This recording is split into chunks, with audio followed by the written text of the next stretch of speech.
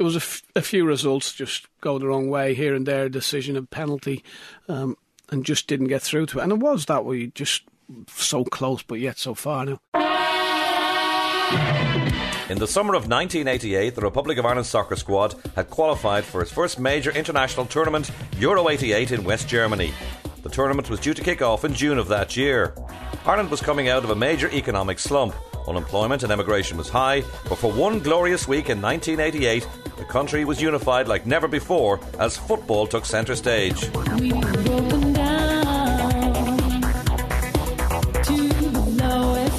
This story begins 2 years earlier, as Big Jack Charlton, a World Cup winner with England in 1966, was the surprise choice to take over from own hand as the Republic of Ireland's team manager. I was in a hotel in Birmingham and I got a phone call from Jimmy Armfield of the Daily Express in Manchester to tell me I'd got the job. Then I went down to the FAI office and discussed things like contracts and money, which was strange because I hadn't even discussed anything like that with them before I took the job. So I had the job, and then we discussed what I was to be paid. As it happens, I didn't get very much. I think I got a third of what I had been earning at Newcastle. So I didn't take the job with the Irish for the money. Back then, 8 nations qualified for the championships, with only the group winners qualifying. It really was Europe's elite. The Republic of Ireland's group included the favourites Bulgaria, Scotland, Belgium, and the group's whipping boys, Luxembourg. Supporters and media didn't really know what to make of Charlton when he took over as manager. Gabriel Egan was RTÉ radio soccer commentator at that time. I think he had a very simple view of football, but a very clever view of football, it has to be said. And people underestimate Jack Charlton, and maybe have done at their peril in the past. He was very astute. I know he had a problem with people's names, and he was very forgetful at times, and a comical kind of way, and great company and great fun to be with in those situations. But he was very astute, and he said to me once, actually, some years later, not long before he actually left the Ireland job, that he had come up with a way of playing that he always believed in, and his theory was basically that players, continental players in particular, particularly defenders, and he was a centre half in his time, they were given too much time on the ball.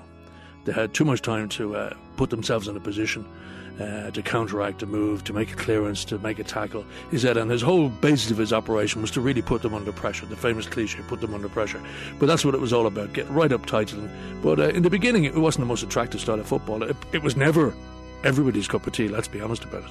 This direct style, up and at him, playing long balls into the corners, all this kind of thing. But my word, was it effective. Well, I guess it would be nice if I could touch your body. One of the most notable differences with Charlton's squad was the range of different accents. Ray Houghton, for example, was Scottish-born. When Jack first came in, I mean, the things about him are legendary. He didn't know everyone's name. He might know your Christian name, but he didn't know your surname, or vice versa. It was one of them things with him. But he soon got up to speed with it. What I do know about Jack, when he first came in, he was very focused. He wanted to make a huge success of it. He treated you like men, which doesn't always happen at football clubs, never mind international football. Sometimes managers can be a bit pedantic and want you've got to be there at 7 o'clock when he says so, and you've got to do this and you've got to do that, and don't do this and don't do that.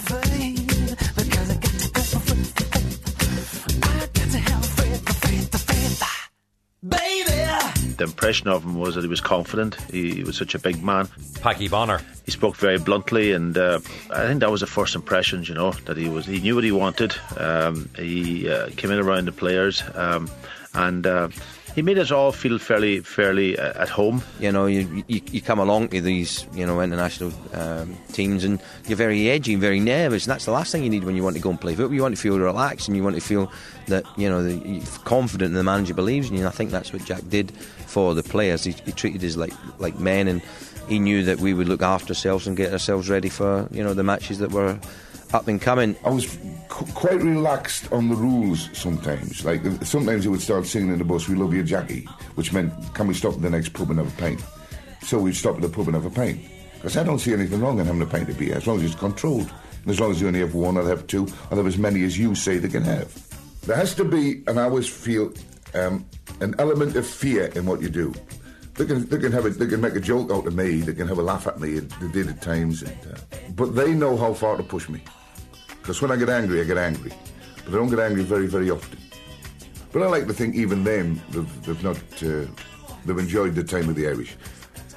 The one thing that had to be was that the players had to want to come and play.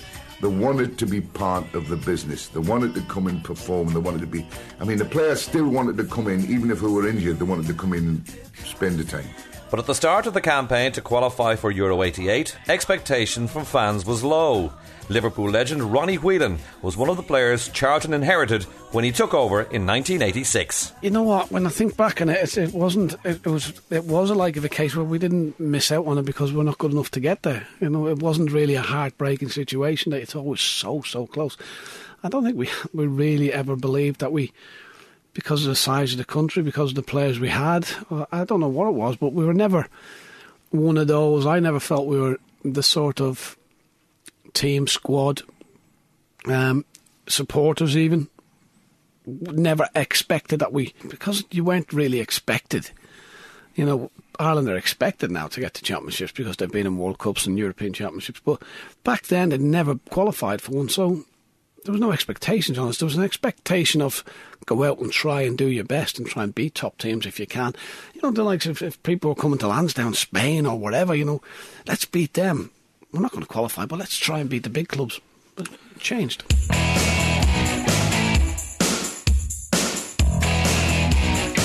Maybe the country didn't buy into it, and indeed some of the players weren't happy playing under the style Charlton imposed upon them. In previous campaigns, the Republic of Ireland had, time and time again, been at the receiving end of contentious refereeing decisions. But in the first match in the qualifiers against Belgium in Brussels in September 1986, trailing 2-1 late in the game, things changed. And Belgium, cushioned by that goal by Schifo 20 minutes from the end, have the points almost within their grasp. No offside here, Stapleton going in on Bath and pulled down, surely, yes! Penalty kick. So now, Liam Brady, who missed the penalty for Arsenal in the Cup Winners' Cup final here in 1980, the penalty shootout against Valencia. Liam, don't do it this time. 2-2, the point is saved.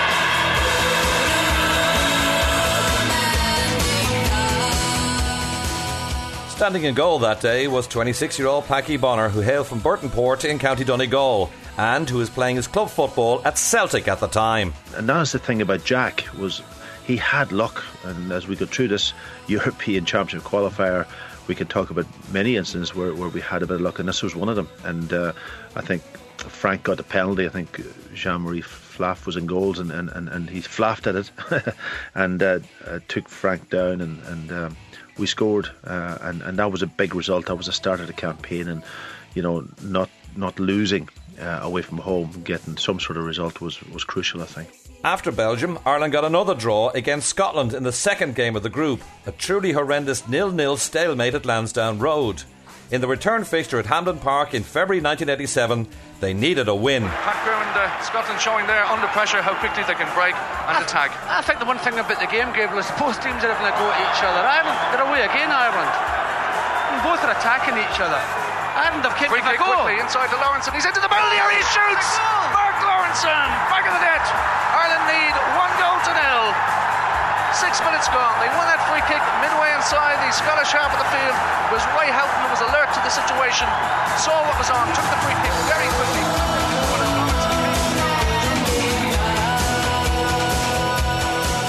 If Charlton was to take the country to the finals in West Germany, he had to think outside the box. And he went about trying to strengthen the squad by implementing the so-called granny rule, rustling up players whose Irish lineage went back to their grandparents. There was only John Lawrence who had a grandmother. The rest of them all had direct parentage into the Republic of Ireland. As far as I know, they all did. So they all had an affiliation with the country anyway. We used the rule which is applicable to every country in Great Britain. Northern Ireland, Scotland, Wales and England and the Republic of Ireland all have the same. If you can get a passport, you can play for your country. And the passport goes back to your grandmother. Just one not your great, just one back to your grandmother. So I wasn't doing anything that hadn't already been done in English cricket, in English football, in Scottish football, and in Northern Ireland football. People say that I abused it. I didn't abuse it. I needed to get players of quality to produce a team that could play football against the best teams in the world. As the qualifying group unfolded, Charlton's style of football and management wasn't pleasing everyone. Liam Brady was the star of Irish football at that point, and who plied his trade at the likes of Arsenal and Juventus in Italy, but who didn't appear to be too enamoured by the big Geordie. Liam was the star, and he was, coming back. He was out in Italy at the time, and he was coming back. But Jack wanted him to play off the front rather than going back, getting the ball at the back and taking it off centre halves and full backs and playing through midfield. And he wanted to change Liam's perception of the game. He had all the ability. He was never going to.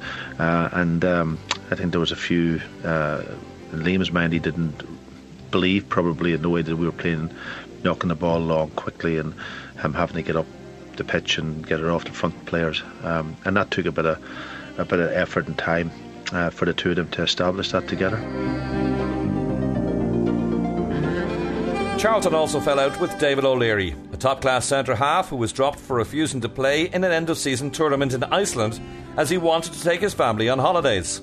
Ronnie Whelan too wasn't one of Jack's biggest fans. I wasn't 100% sure whether he ever trusted me to do the job that he wanted to do, because I may have sometimes gone against his wishes and passed the ball across midfield, but it was what I seen, and there's times when you want to pass it, but you've got to put it in behind the full back, and there's no point in even coming to look for it in midfield because it's going to be launched over the full back's head. So that's a bit. It's a difficult job as well, because all you're doing is trying to pick up bits and pieces all over the place. But it was getting results. Charlton had at his disposal some of the greatest players to ever wear the green shirt. But managing a football team isn't always about the football. There's other factors at play, including human frailties. Charlton appeared to have a hands-on approach, especially to the mercurial Paul McGrath. When you've got an alcoholic problem, you get it from wherever, and nobody ever sees you take it or do it or have it. But Paul had got at it. But we kept it very much an in-house thing. It was never let get to the press. I mean, we've hunted for Paul all over Dublin. I mean, he disappeared to Israel. He phoned me from Israel once when he should have been with us, asking if he could come back. I hate talking about it, funnily enough, because there were so many times that I could have wrung his neck. I mean, I've had people sleeping outside his bedroom door so he couldn't get out. And it caused us a lot of hassle and a lot of aggravation. To the credit of the police force in Dublin, if I wanted to find out where Paul was, I'd phone the police and they would go and find him for us and tell us where he was. And we had to meet him in off planes. Sometimes he would change the plane deliberately. Instead of flying from Manchester, he would go to Birmingham, or he would fly in from if he was in Birmingham, he would fly from Manchester. But we had a little deal with Aer Lingus as well, and they used to tell us which flight he was on coming in, so we could pick him up and take him to the hotel and keep an eye on him. Despite drawing in Belgium and winning in Scotland, it looked unlikely that Charlton would qualify his team for Euro 88. They were beaten away by Bulgaria, and after another ghastly home draw, this time against the Belgians, the group came down to the last game as the Bulgarians faced the Scots on a rainy afternoon in Sofia. It was out of our hands. The Republic led the group, but Scotland had no chance of qualifying, and Bulgaria only needed a point. RTÉ Television took a gamble and decided to show the game live.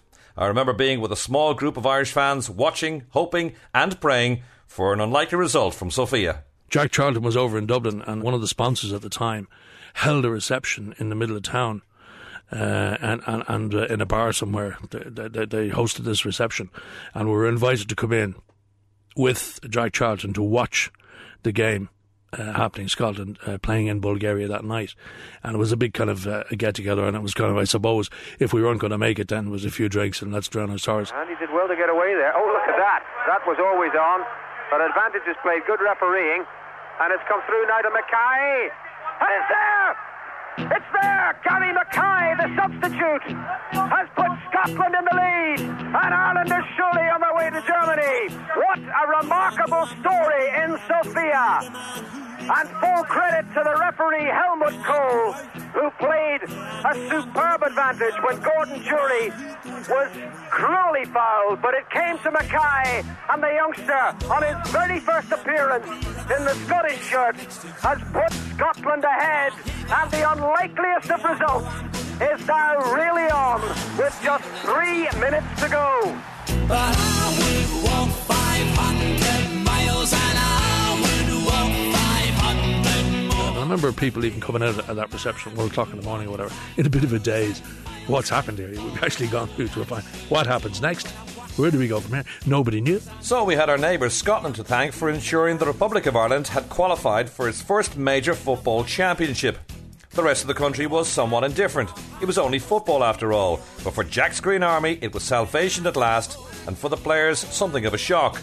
We were on the march to West Germany. It was still 7 months away, but it was a new sensation. I mean, it was really a phone call I got from a journalist who told me that you're going to the Euros, and we were qualified, which was amazing.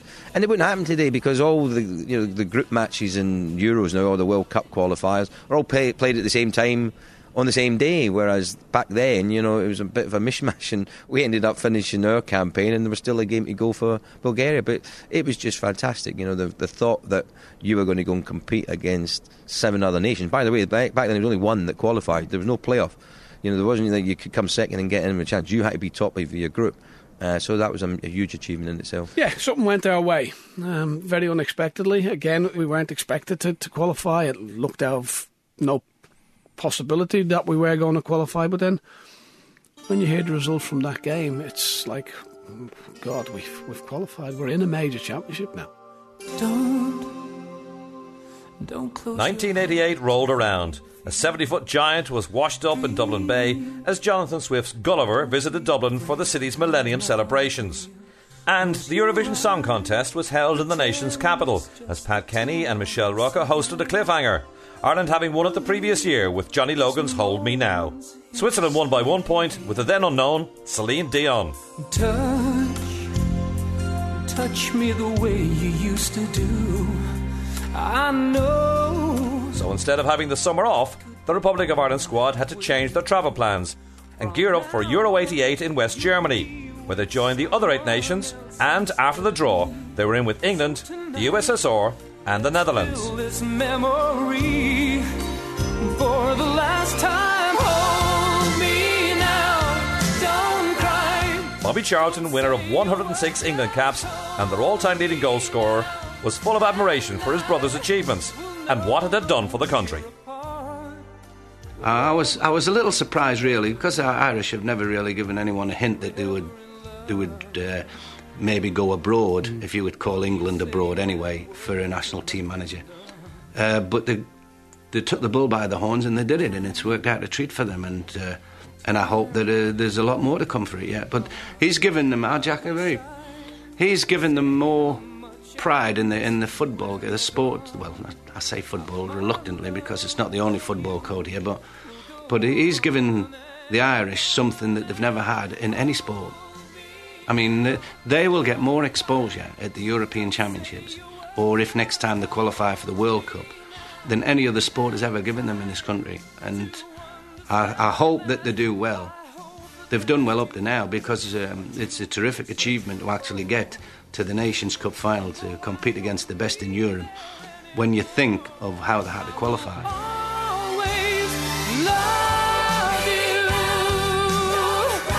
So football fans and the players geared up for the finals. Jack Charlton decided to keep the squad in Dublin rather than travel to a base in West Germany prior to the 3 games against England, the USSR and the Netherlands. One of the aspects of Charlton's reign was that once the squad came in for games, they stayed together. It may not have gone down too well with Dublin-based players at first, but it contributed to squad unity. We didn't go abroad. We stayed in Ireland to do our preparation. We were out looking and finishing house, and I think that was good actually, because we could relax, we could go in town, and the hype was beginning to show around the city, and we did everything together then, no matter what, whether we went to the pictures, whether we went out into town, whatever it was, we all did it together, and I think that was great to build a real team spirit. And I think Jack looked at that, and that was one of his first decisions, and a very good decision. An official Euro 88 song was released and sung by the squad, making its debut on Ireland's most watched TV programme, The Late Late Show, hosted by Gay Byrne. The players had the scripted song lyrics in their hands as they sung, so had many in the audience, who in truth had yet to be bitten by the qualification bug. The national anthem of our glorious Irish soccer team in the European Championship. This is the official anthem and it's now on sale, proceeds to charity. Are we standing by? Hey, here we go.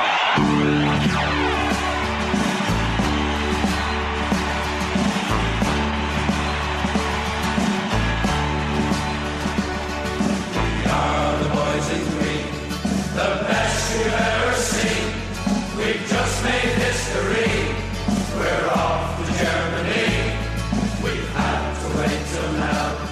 Big Jack has shown us how. You'll wonder where we've been when you see the boys in green. And you'll say, Ireland, Ireland, show them what we got. Ireland, Ireland, who can beat this lot? Ireland,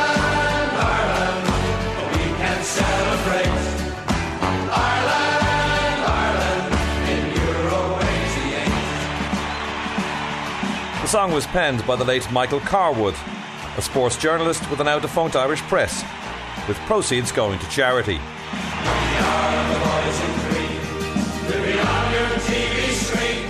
Charlton chose his 20 players for the finals, no place for the injured and suspended Liam Brady. Mark Lawrence had also missed out injured, while David O'Leary was left out. The squad comprised of 2 goalkeepers, Packie Bonner and Jerry Payton. Defenders Chris Morris, Chris Houghton, Mick McCarthy, John Anderson and Kevin Moran, aged 32, and who, along with Payton, was the oldest member of the squad. In midfield, Ronnie Whelan, Paul McGrath, Ray Houghton, Tony Galvin and Kevin Sheedy, and the strikers John Aldridge, Frank Stapleton, Tony Cascarino, David Kelly, John Byrne, John Sheridan and 21-year-old Niall Quinn, the youngest member of the squad. Thousands of Republic of Ireland supporters begged, stole and borrowed to get themselves to the finals.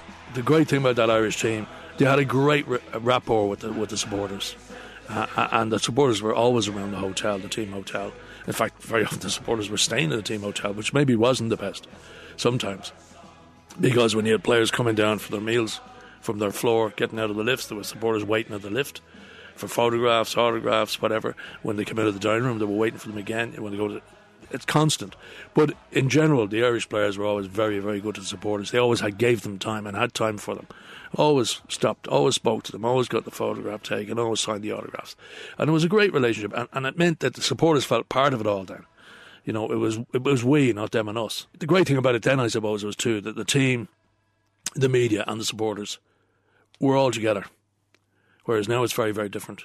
The players are much more remote. They're removed from the supporters more. They're certainly removed from the media. And yet, your opportunity to get to know the players and build up a relationship with them, which we all did in those days. And that was a good thing. It was good for all of us, good for us, and it was good for the players. It kept them maybe grounded a little bit, and it gave us an insight a bit more into what they were going through. That's all changed now. It's completely different. So it'll never be the same as that again. And first up, the Neckarstadion in Stuttgart. Ireland's opening game of the group against England, the old enemy. We were meant to be the cannon fodder. We were meant to be the ones that finished bottom of the group with no points, and everyone else would have beaten us comfortably. But we knew that we could do okay, because when you looked at the players that we had players from Liverpool, Man United, Celtic, who had a very good season. You know, we had Packie, we had Big Mick, we had Chris Morris, we had Chrissy Houghton had been at Spurs, Tony Galvin at Spurs. So we had, players who'd won things as well. We knew how to win. And we weren't overawed by playing England. We knew the expectations on them were huge, and the expectation on us wasn't anywhere near. So we could go out and relax and play a game. Over the next 48 hours, thousands of Irish fans will be arriving in Germany, particularly Stuttgart, of course, for the European Championships, which start tonight when West Germany play Italy. Ireland's first big match isn't, of course, until Sunday when we face England, but the excitement has been building up for several weeks. For many of the Irish fans, the visit to Germany will be the trip of a lifetime. So what can they expect when they get to Stuttgart? Des Cahill, lucky man, is staying with the Irish team and a small number of Irish fans who've arrived already in Stuttgart, and he joins me now on the telephone. Des, what are you all up to over there? Well, obviously, apart from working very hard, we're following the Irish team preparing for Sunday. Now, the preparations so far have been fairly low-key because, as you know, the Irish team were together in Ireland for about 3 weeks before coming out. But the city basically, there aren't many Irish fans here yet. It's a magnificent city. The Irish fans, I think, are going to love it. But we've had last night we were in town, there were about 20, 30 English supporters, and we met about 5 or 6 Irish supporters. Now, they expected 10 or 12,000. They won't be arriving in until tonight and tomorrow on the charter flights. Des, you've been talking to some of the British journalists who are with the English team. How do they feel about Sunday? Are they apprehensive about facing Ireland? I think they are, because everybody in Britain especially expects Britain to beat Ireland, as the Germans do.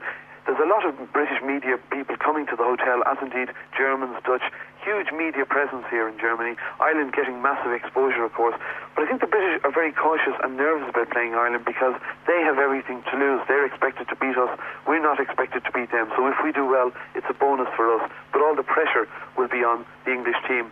The media attention is extraordinary. There'll be a television audience of about 2,000 million people, an extraordinarily high television audience, huge exposure for Ireland from that point of view. Africa, Asia, it's going live everywhere. But some of the requests for media accreditation have come from rather unlikely sources. There's the Penguin News of the Falkland Islands, and a West German prison wants to send 6 inmates and a guard to cover the games for the prison newspaper. First time, first love, oh, what feeling is this? Electricity flows with the very first kiss.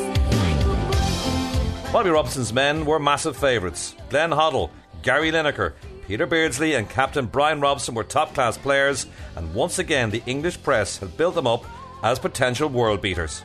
The England manager was dismissive of the Republic's chances against his side. It's some years now since we played each other, and to open our group with each other is a fascinating game, and naturally both teams will be looking to win and get off to a good start. It's very important in these tournaments, to win the first match. I mean, Jackie will know that as a top-class manager, and now as an international manager and as a World Cup player with England. But, in a sense, it's a new experience for all your players, and, it's not an ordeal, but, they are now nerve-wracking occasions. Sure.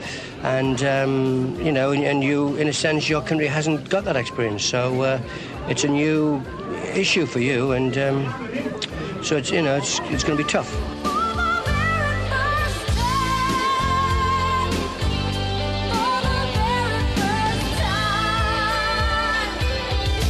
I'd watched international matches with England being played, and nobody ever bothered or troubled the fullbacks.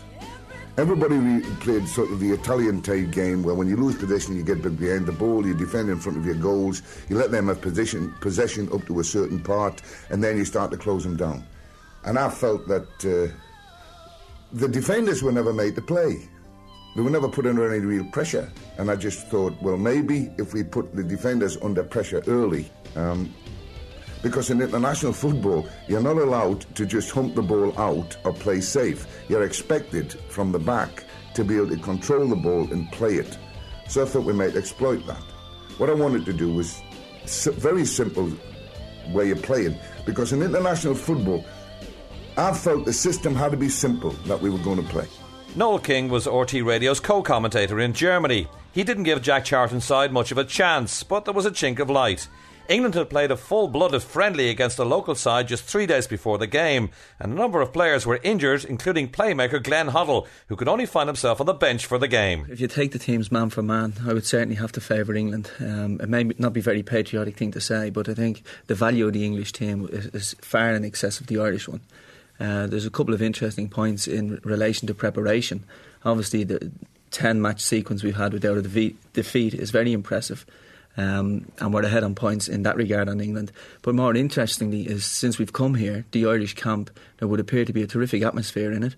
And compare that to the little bit of chaos that's now in existence, with England having maybe doubts about 3 players following their match only 3 days before the game. And I would say that will have a major influence on the players, and it will instill confidence in Charlton's tactics and preparation, which could be seen on the pitch. The English press, we're all talking about this team could win the Euros, this blah, blah, blah, but we play against them players week in, week out. We all know what they're like. They know any way much better than us. We all felt that we'd go out and we had a good chance. The players felt, and the squad felt, that we had a great chance of beating England. It was one of those tense intense games because you knew that there was also bragging rights against your teammates when you go back at the end of the tournament. But we knew now there was a little bit of expectation on us. We're in a big championship. Don't let anybody down. So it was pressure on that game, the England game. We knew there was thousands and thousands coming over to Germany one way or the other. It was brilliant, but I think they all knew as well, this is our chance to beat England. This is a great chance we've got to beat England. And they all wanted to be there. A first major championship as well. Everybody wants to go there. So, the support was brilliant. It always has been. So I'm not just going to say that England game. It was exceptional, but the support was always good for Ireland. Sunday the 15th of June, Stuttgart. The Republic of Ireland against England. Kick-off, 2:30 Irish time.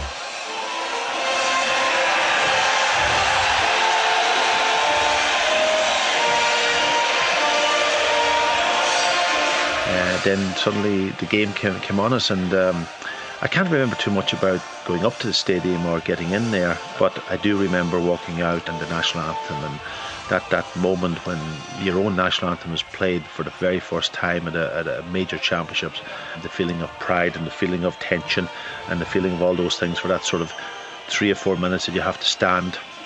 And it was a warm day. That was the other thing that was going through our mind. Could it be handled, the heat and so on?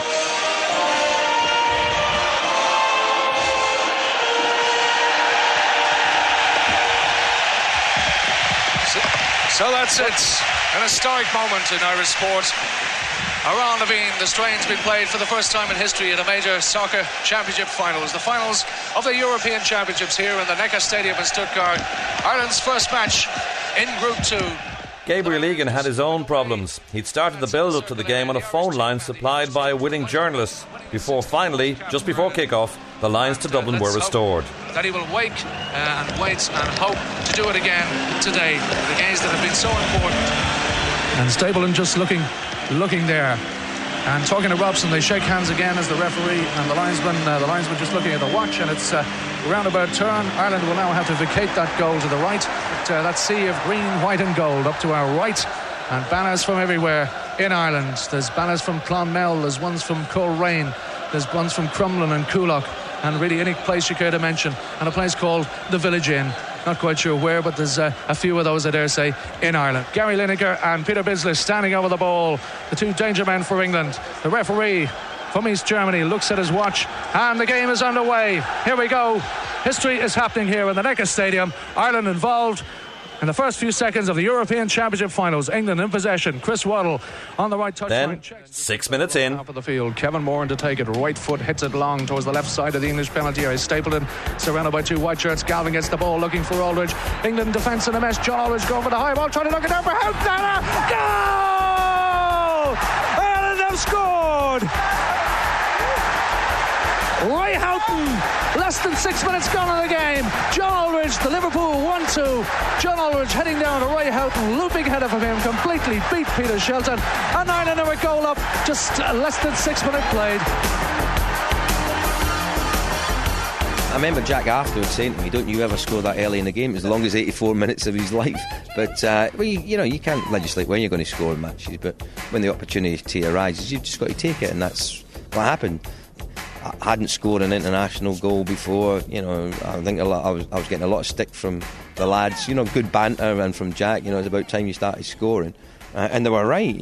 I was wasteful in front of goal prior to that, but to come into that game against England, and such an important game, and to score your first international goal was just amazing. We've gone one up against the English. Now we have something to hold on to as well. If we keep a clean sheet, we're off and running. You couldn't have asked for a better start. We're not on the pitch, we're not thinking about the crowds and how happy they are, but we're just thinking about, yes, good, we've got ourselves in a lead now.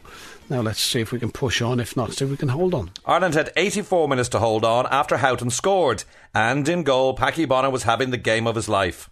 Glenn Hoddle came on for Neil Webb for England on the hour mark, and the pressure intensified.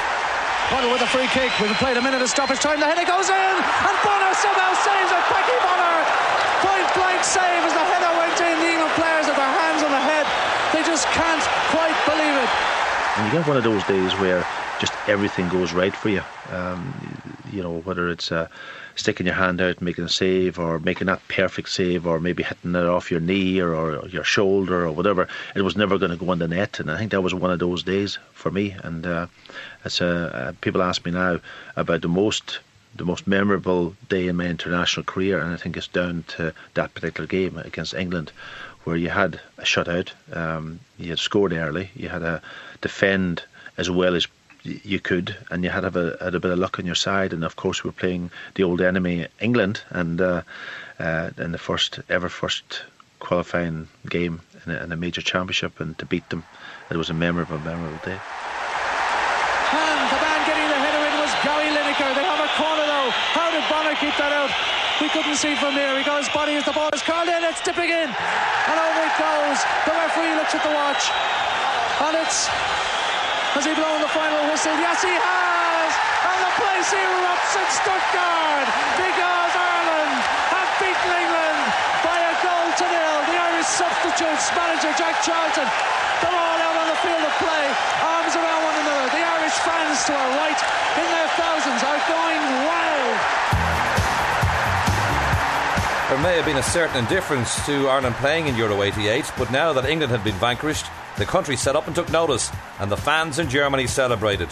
Hard-working reporter Des Cahill sent his report back to RTÉ Radio's flagship news programme Morning Ireland the day after the win in Stuttgart. Well, the scenes at the Irish Hotel last night were incredible as family and friends of the players packed the bar for a sing-song that lasted a few hours. The players had to go to bed at midnight, but that didn't stop everyone else from continuing the celebrations well into the morning. Well, apart from family and friends, plenty of supporters got past the security men, and they too enjoyed the celebrations. I'm Victor Byrne, I'm from Dublin. Seamus Brown from Dublin also. I'm also Seamus Nugent from Dublin. What part of Dublin are you from? I'm from Temple Oaks. Well, it was some day today, wasn't it? Fantastic. You're up here now at the team hotel. How many autographs have you got? Sheer perseverance, you've got to do. Practically all. Only 1 or 2 to go and I'm happy. Where were you in the ground? Were you behind the Irish goal or...? In Hill 16 it looked like to me. You were absolutely. It was a dream of a dream that came true. What was the atmosphere like in the middle of the Irish supporters? Electrifying. Absolutely electrifying. Words cannot describe it. I'm proud to have said that I was there and witnessed it and heard it and seen it. Magic. After the England victory, the famous victory in Stuttgart, we're heading then for Hanover. Off we go for the next one against Russia. And I remember driving up, the whole gang was in a car, driving up the Autobahn in a hard car, and we were passing vans and camper vans and bits of trucks and half cars and all sorts of things. Oh, with Ireland flags out of them, and every time you went past, the fellas were cheering and roaring. It was carnival time. It was just unbelievable. Our God is a small end. The possibility now existed that after beating England and the USSR having beaten the Dutch in their opening tie, the Republic of Ireland could now make the semi-finals. All that was needed was a win against a tough USSR side in Hanover. It's reckoned to this day that it was the finest display the Republic ever gave in the Charlton era. The way it happened was we played football. We got the ball on the ground, we passed it round, we created chances. And that makes you wonder, if we had played like that all the time, could we have gone further? But that's something we'll never know. But it wasn't anything we'd got together and said. Did that annoy him? Well, I don't know. I'm not too sure. He probably got annoyed because we give the goal away pretty easy. You know, he would never say, "Yeah, we'll do it that way." It'll still be back to his way. And I don't know how it happened or why it happened. But did the Soviets drop off too much? And there was no room behind them, so we had to sort of play at some stage, or we were given room to play. I don't know, I can't remember, but we did play really, really well. So Ireland will restart the game with a throw. It's Mick McCarthy, the long throw specialist, to take a long one from the far side into the Soviet penalty area. It'll go, surely. 38 and a half minutes gone. Ireland still looking for the lead goal in the match. The ball from McCarthy, hit in deep, Stapleton, and the volley goes in. Goal! Ireland, a marvellous goal!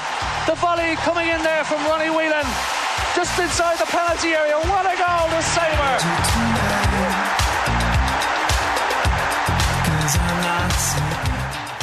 That wasn't my position, to be on the edge of the box for a long throw from Mick.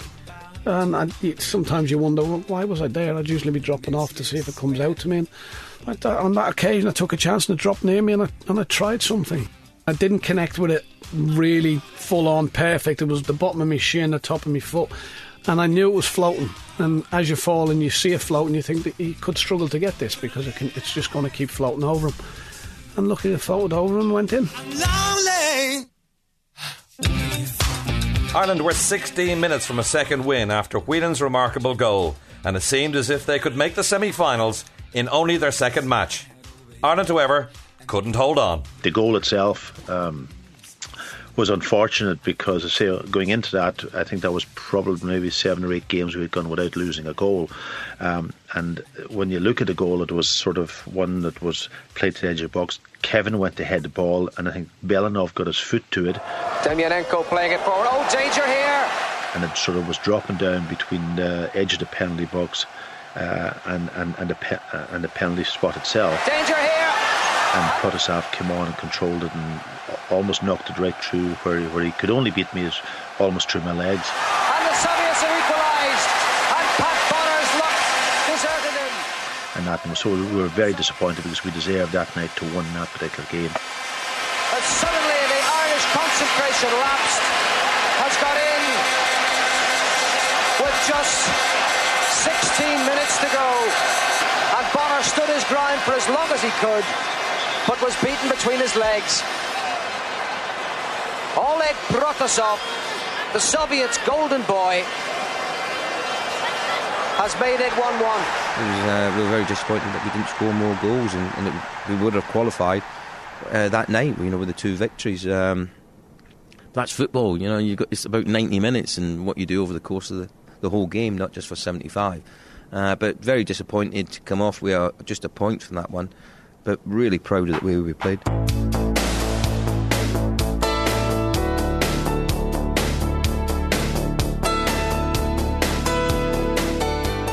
After drawing with the USSR, it was all down to the game against the Netherlands at the Parkenstadion in Gelsenkirchen. A draw would have been enough for Irish qualification, but it was fraught with danger, as the Dutch had to win. We were still on track, but it meant that we then had to get a result against the Dutch. Yeah, Gelsenkirchen. Again, we had to travel down into the middle of Germany. Got into Gelsenkirchen. We were playing against probably the best Dutch team for many a year, and when you look at them with Van Basten, Gullit, Jan Wouters in the middle of the pitch, Rijkaard, Koeman at the back, Van Breukelen in goals, an exceptional team, and that was boiling hot. I always remember in the game looking at Kevin at one time, and his lips were pure white with salt. It was really difficult for us because we had just played 2 difficult matches, 2 sapping matches, and suddenly we had to have our full of energy going in against a really good Dutch team. But we held ourselves really well, and we played well, and we had the odd chance maybe to score, going right up until that goal. Chance for Van Basten. Van Basten trying to play Hullet again. The good crunching header comes in from Kevin Moore, and to play it out. Holland recover and come forward again with Wouters. The ball play forward. Hullet now on the penalty area. His right side. He's been closed down by Moore and Houghton. Here comes the cross from the right though. Good header away by McGrath. Koeman trying to volley in the first time. It's out to the ball. Takes a wicket deflection, and it's gone into the back of the net, and that's heartbreak for Ireland. Heartbreak for Ireland. Vin Keith got the final touch. It looked offside. I think Ronald Koeman had a shot hitting it in the ground, and he looked like they were in an offside position. The flag didn't go up, and then Wim Keith headed it. And I meet Wim to this day. I mean, he does the Champions League matches for a TV company, and I still say to him, how did that ball go in? Because it was like someone playing cricket. It was like a spin ball in cricket, because the ball was going 3 or 4 yards wide of the goal and then spun in. And I still to this day cannot understand how it happened. I've never seen it happen before in a football match. So it was just their day, and obviously it was that late in the game, I think 8 minutes before the end. It was very difficult for us to get an equaliser, but it was just ifs, buts and maybes. You come off the pitch afterwards, you're extremely disappointed. The Dutch fans are overjoyed, the Dutch players are overjoyed. They're on their way to the semi-finals, and you're going home, and we put so much energy into the 3 matches, and your reward is nothing in the end. It may have seemed that way at the time for Ray Houghton, but he, in fact the whole squad, was totally unaware of the effect their games at Euro 88 was having back in Ireland. Yeah, but I mean, I can't expose. You can't, you know, that's going to give you so much, and they've battled and run the bollocks off through. And the heat of the day has been incredibly hot out there. And the lads have worked and they've done it. I'm pretty proud of a lot of them. I couldn't do. Ronnie Whelan said the game against the Dutch was just a bridge too far for the now exhausted squad. Yeah, it was heartbreaking, but I think it was a bridge too far for us. You cannot keep playing the football we have to by chasing and running and have 3 games in 8 days or whatever and be expected just to keep harrying people. And we couldn't get near the Dutch. They were good players, very, very good players. Rijkaard, Hullet, all these players, Van Basten. And we found it difficult to get the ball off them, but we were still running to try and chase them down, and we're just getting more tired. And it was just too much for us to keep trying to do it. Very, very unlucky for us. Obviously the Dutch didn't care, and the other thing that I always remember about the game was the colours. The Dutch obviously had their orange, and they were sort of almost 3/4 way around the pitch, and then the Irish in green, and it was just a sea of colour right round. Fantastic atmosphere, and a game that was sort of very on the edge right up till that sort of 6 or 7 minutes. I think once they had scored, it was very difficult for us then to come back because it was too late in the game. We had no plan B, and I think later on when we got further on in the different competitions, even out when you go to the States later on in '94, that was proven that we didn't have plan B really. You know, I was in goals, of course, and I wouldn't have felt it the way some of the guys out the pitch would have felt it, but certainly our tactic at that time was to keep putting them under pressure. But you can only do that for so long, and then there's going to be moments in the game where you can't do it. And as a tournament goes on like that, when you're into your 3rd game and that, you're suddenly depleted, and it was very, very difficult for us. With the Republic now out and the tournament continuing without them, Ireland headed home to a hero's welcome. You know, when we came back on the plane, no one had any idea what was going on. I mean, it was hijinks on the plane, the lads full of banter. You know, the usual shenanigans were going on. You know, people falling asleep and then, you know, writing Mickey Mouse and Donald Duck on their shirt, you know, as juvenile footballers do at that stage. It was just, you know, having a real good laugh.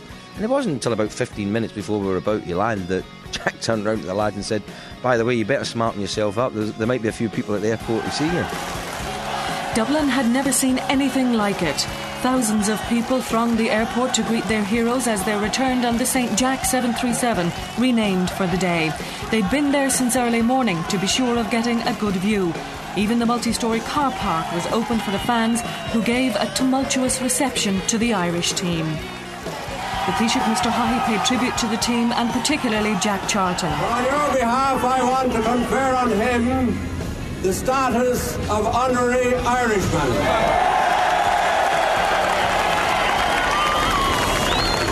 It worries me that maybe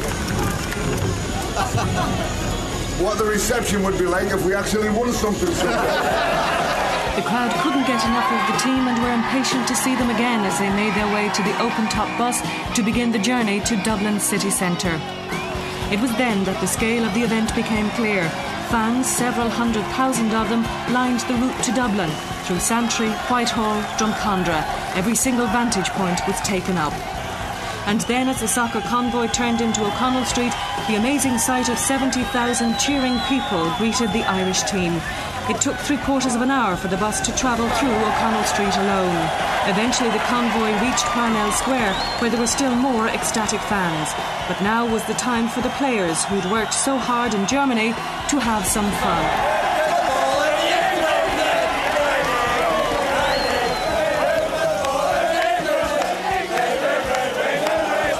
The final stop was the Houghton Gallery for a joint state civic reception, but the memory of the reception they'd received on Dublin streets would not be forgotten quickly. It takes your breath away a little bit. You look at it and you go, well, I feel a bit guilty actually, we didn't win it. If we'd have won it and come back to that reception, you would have expected, but just to qualify, well, it's a bit strange to me. But the reception was amazing. Oh, amazing. Can't believe it actually. Still trying to get over it.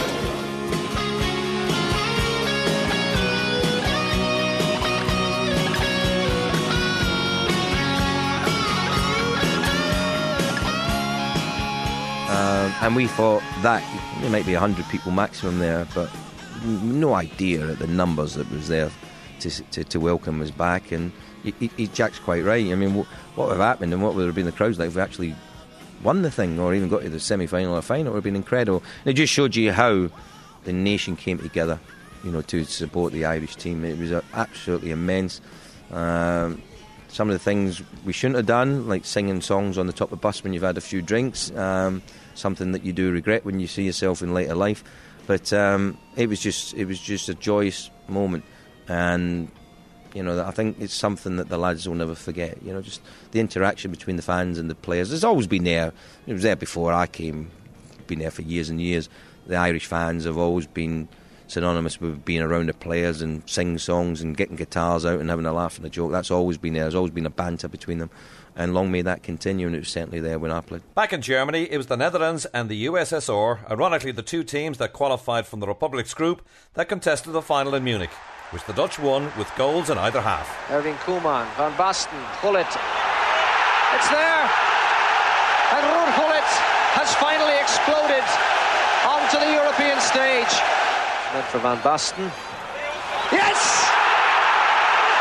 What an astonishing goal from the top striker of the tournament.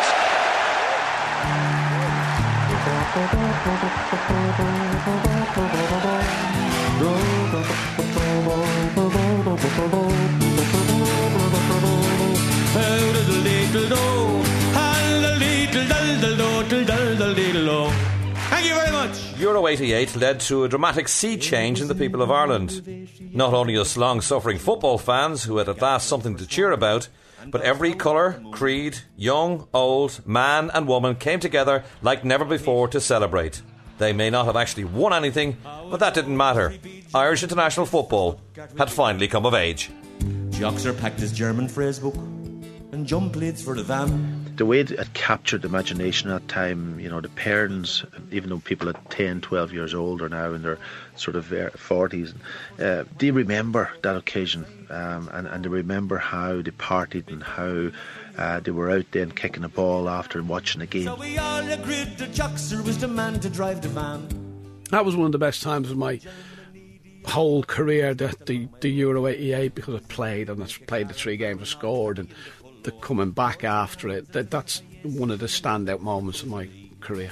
We've sat back and reflected on it, and the if only comes out, because of maybe we didn't believe in ourselves enough, because we hadn't been there, we had no experience of it. We didn't quite believe that we should be there, or we were good enough to go even further. But in 88 and 90, certainly there was opportunities for us to go further than we did.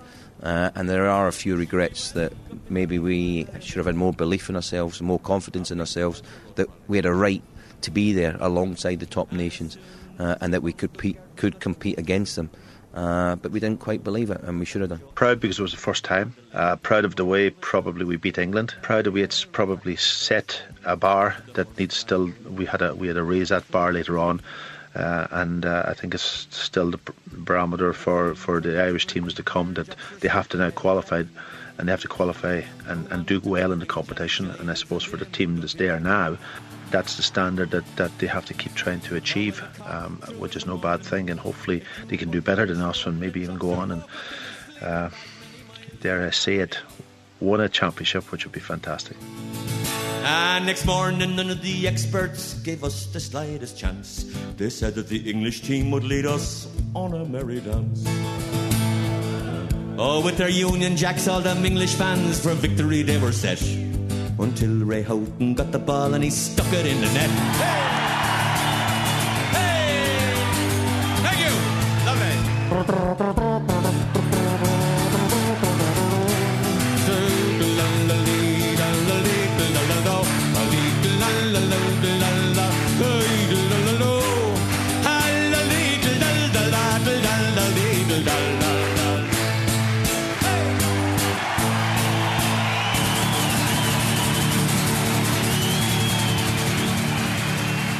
Thank you very much, everybody. Way.